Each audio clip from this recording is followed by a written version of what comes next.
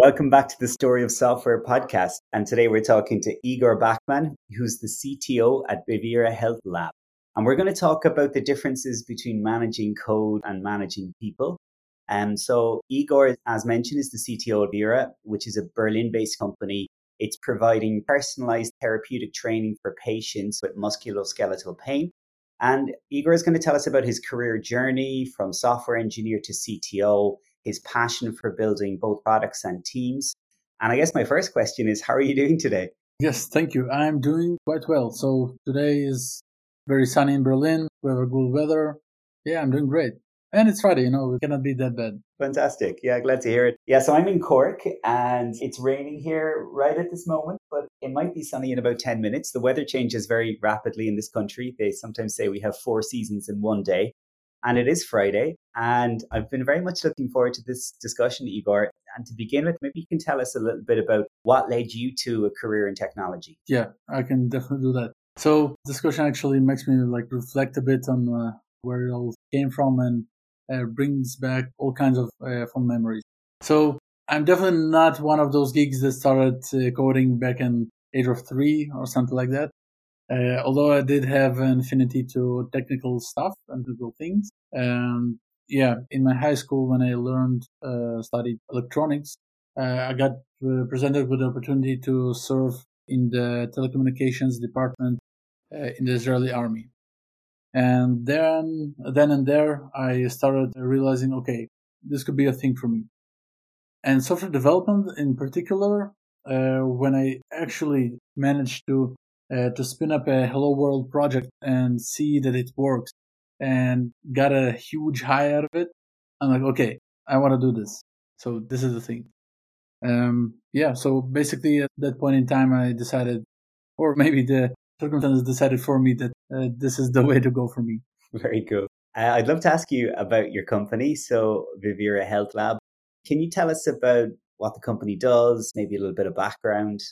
Yes, so you actually gave a really good intro and described it quite accurately. So we are a small yet vigorous startup in Berlin.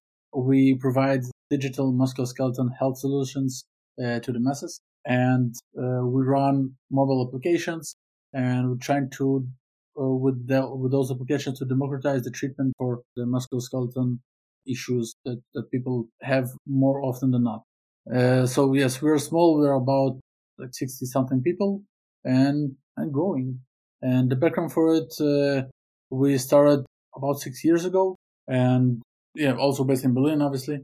And about a couple of years ago, when the legal law in Germany came to life, I wouldn't say pivoted, but redirected our focus into specifically that direction. So now we are working in the legal law sphere. Very cool. I'd love to ask you about the technology challenges when it comes to building that kind of software. So what are the things that engineers need to have in mind? Okay, so I'll start a step back. So there's a level of dichotomy here in terms of, from the one hand, we are working in health tech, and with that, you have a lot of regulation. So you cannot move fast and break things.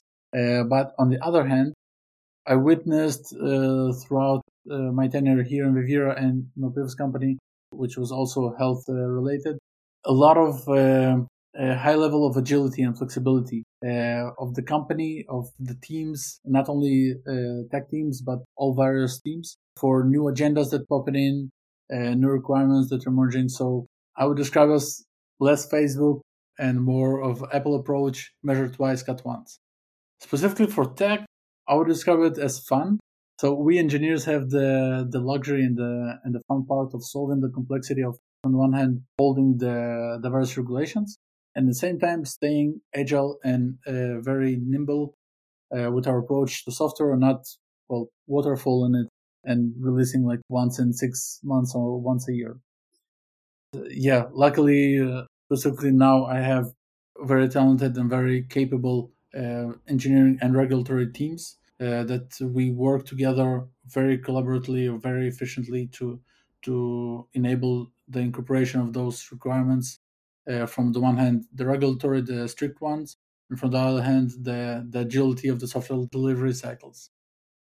So back to your question, the challenge is, for me specifically, to find engineers that not only aware of those complexities, but also eager to work in that kind of domain and that kind of matrix of complex things.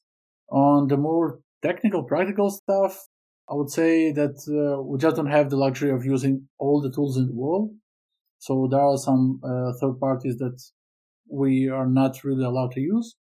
But I can honestly say that those are not showstoppers, and we definitely have really good alternatives to work around that. Very cool. Before I ask you the next question, I'm going to tell you a little anecdote, and that is when the CTO of our company, Ankel, joined, he joined as a software architect, and he joined on the basis that he wanted to move from a managerial role in his old company to something more purely technical. And we promised him that, of course, he could join and work as an architect, but he was so good with, and is so good in terms of interpersonal skills, leadership, vision, that within a year we asked him to become the CTO. And, with a little bit of convincing, we were able to move to that role. So I want to ask, were you a willing or a grudging CTO? Is that something, your career trajectory from engineer to CTO, did you want to end up in that kind of leadership role, or was it kind of thrust upon you? Well, first of all, I would really like to meet your CTO. Sounds like an awesome guy. As for me, no. When I started as a software developer, I never saw myself as a CTO.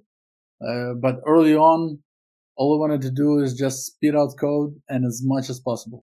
It came a little bit later on with experience when you actually start to realize, okay, you can deliver much more value with using like different methods. So with a natural progression for me specifically, I saw those ways to deliver more value as leading other developers as well. But that also I only realized only after I presented with the opportunity to actually do that. And once I started being a team lead, then I knew that one day I will definitely get to the CTO role. I just want to learn and to get as much knowledge and be prepared as much as possible for that. When you think about the differences between managing code and managing people, like what are the key differences in terms of skill set that you need to utilize? Good question. So managing code, you need to be able, obviously, to be technical, good technical skills. With managing people, I would say, first of all, you don't manage people, you lead people, because no one really needs to be managed. You manage code, you manage complexities, not people. With leading people, you need a much, much bigger set of skills and a bigger bag of tricks to dive into and to try to accommodate yourself to the situation that you're presented, because you will be presented with a huge variety of situations. So with code is code. Code is not easy, but it's not extremely complex.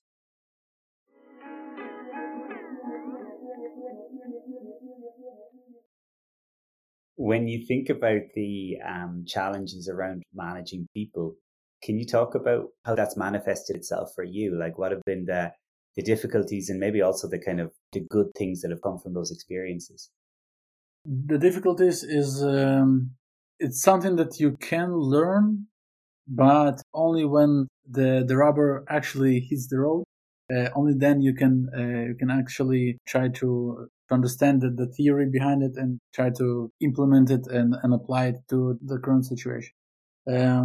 I could say that the rewarding parts and the benefits of leading people is definitely seeing the by the end of the day the smile on the face. So you can see a person smile, but with a computer you can only make it smile. So that's a huge difference that plays into my personal character. And I also don't love to sound too corny, but I do love helping people. So that plays quite well with my leading role. I also still get a kick and still get a rush of getting a piece of code working, but it's incomparable to the satisfaction when you see a person or a group of people actually fulfilling their potential and knowing that you had at least some small part in doing that. I think that's very true.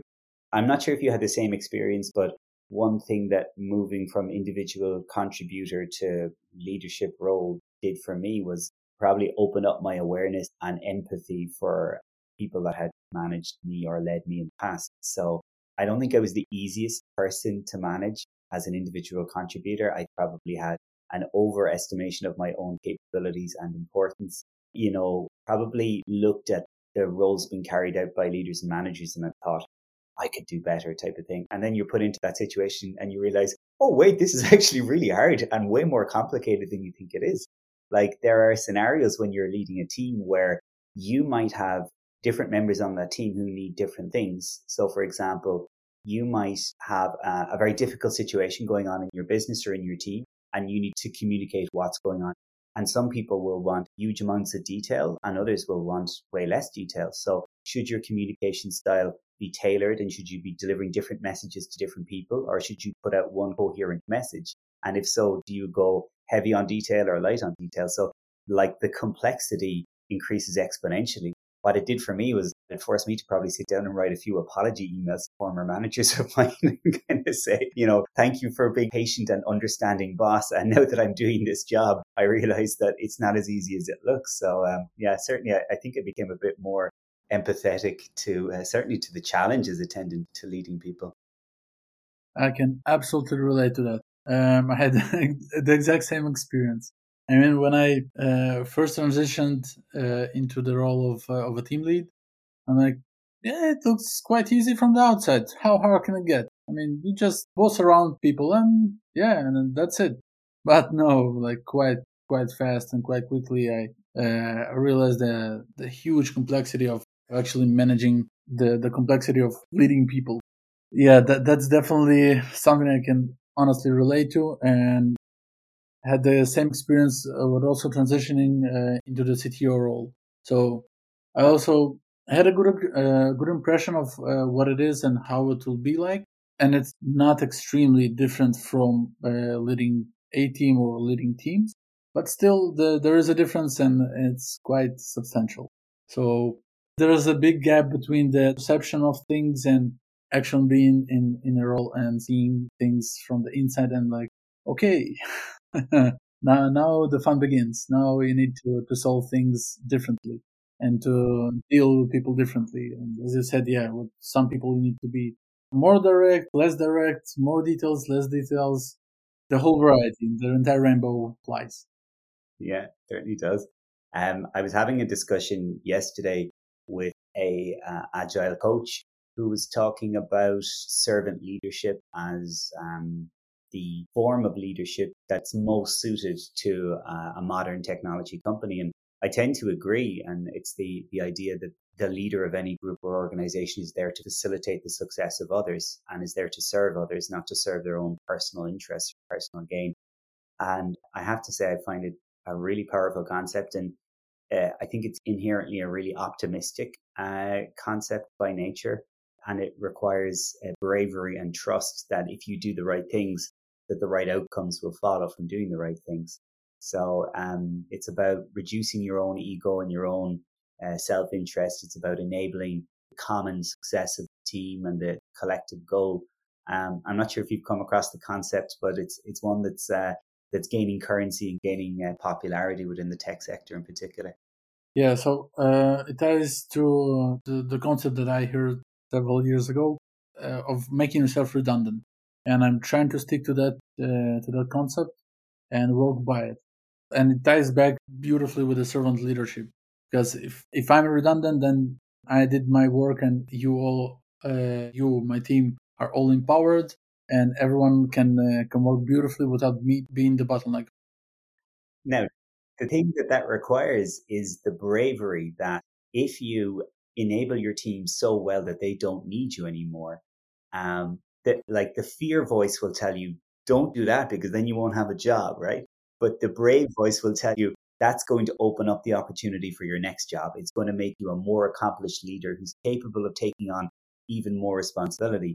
And I think we live in a world where there's more of a shortage than a surplus of people with the willingness to take on heavy burdens and heavy responsibilities. So again, it's an inherently optimistic view of the world that if you do the right thing, everything will turn out fine.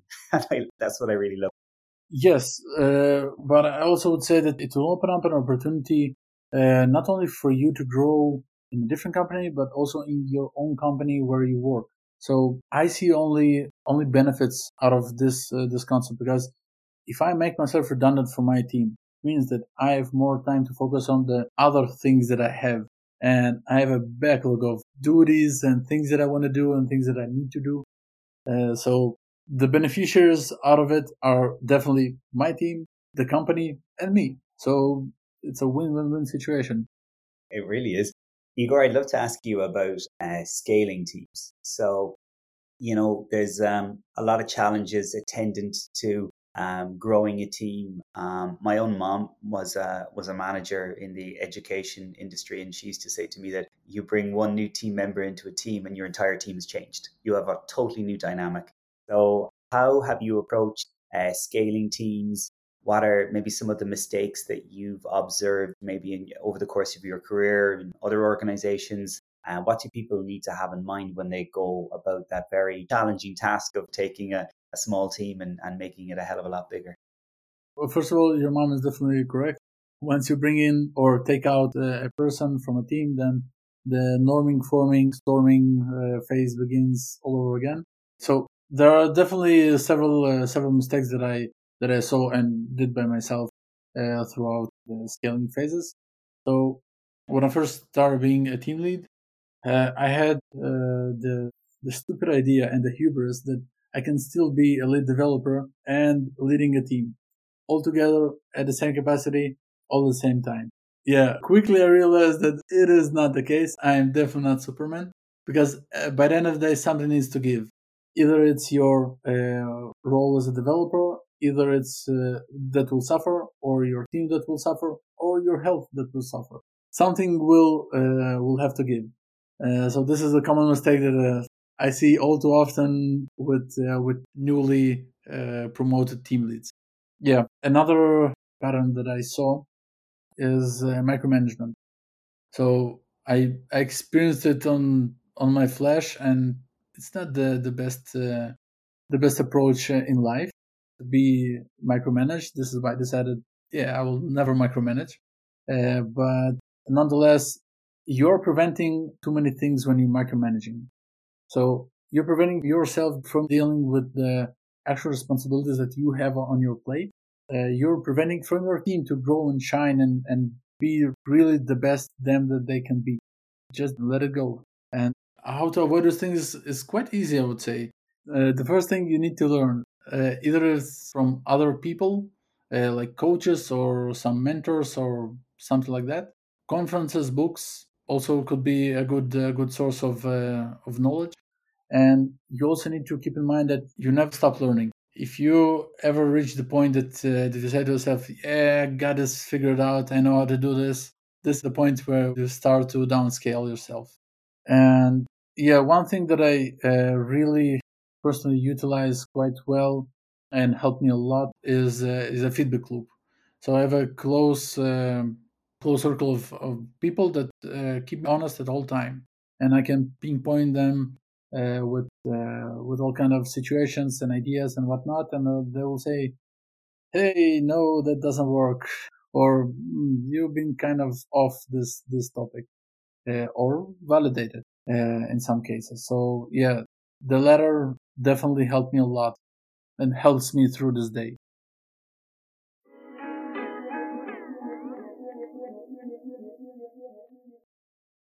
I'd love to ask you whether there's any advice you'd give to your younger self based on what you've learned over your career. Advice. Advice, yes, but I would definitely not change anything. I'm really fond of my journey, the highs and the lows, and I'm quite fond of the place that I'm now in my career at the moment.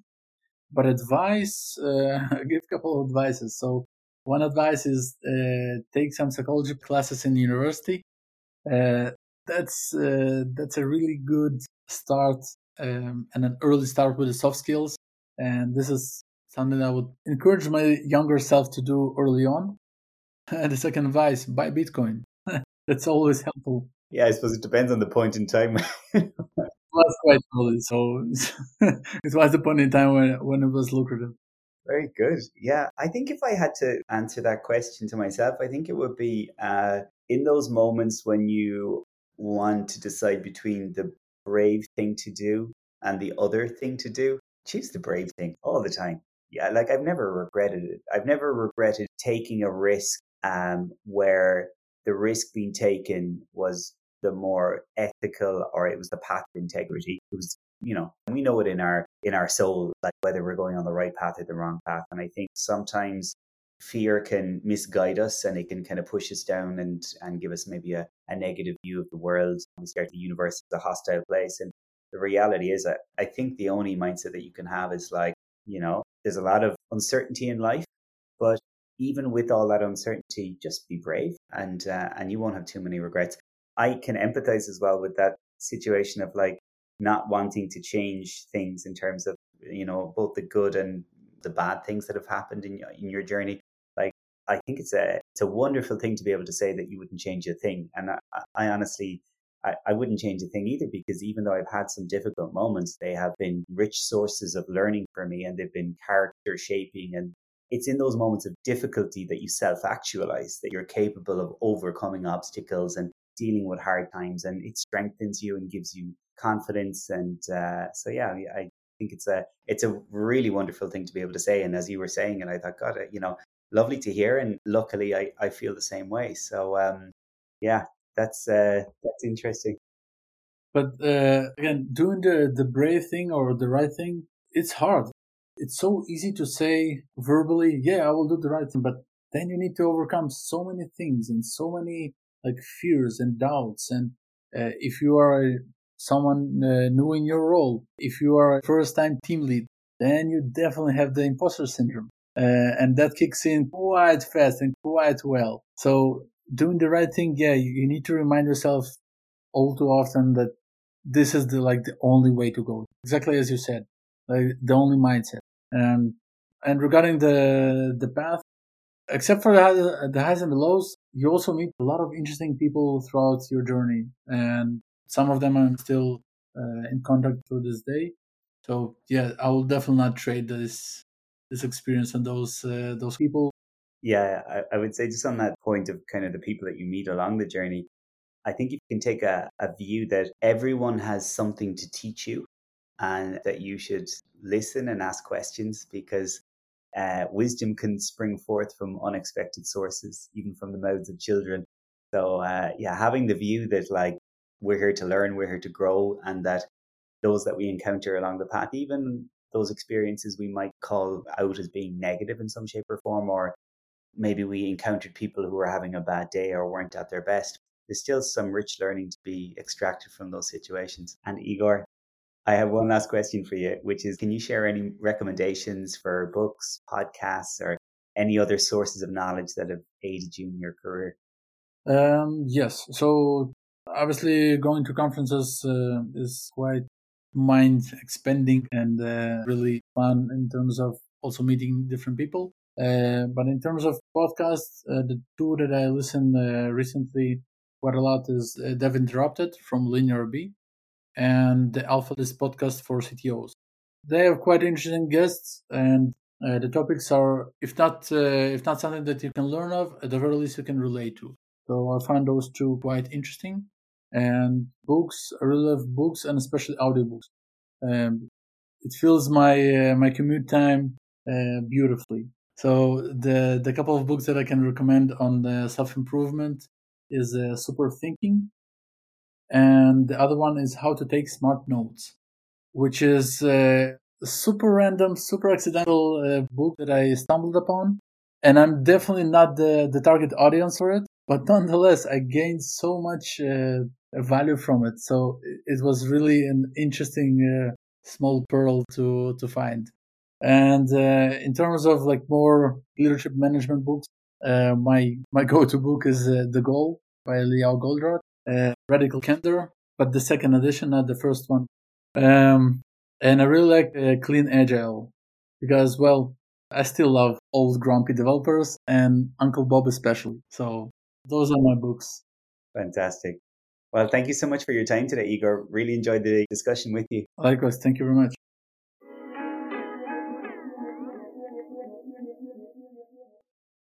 The Story of Software podcast is a Zartis production brought to you by Adnan Tuchar, Lariana Fantoni, and Evan Sheehan.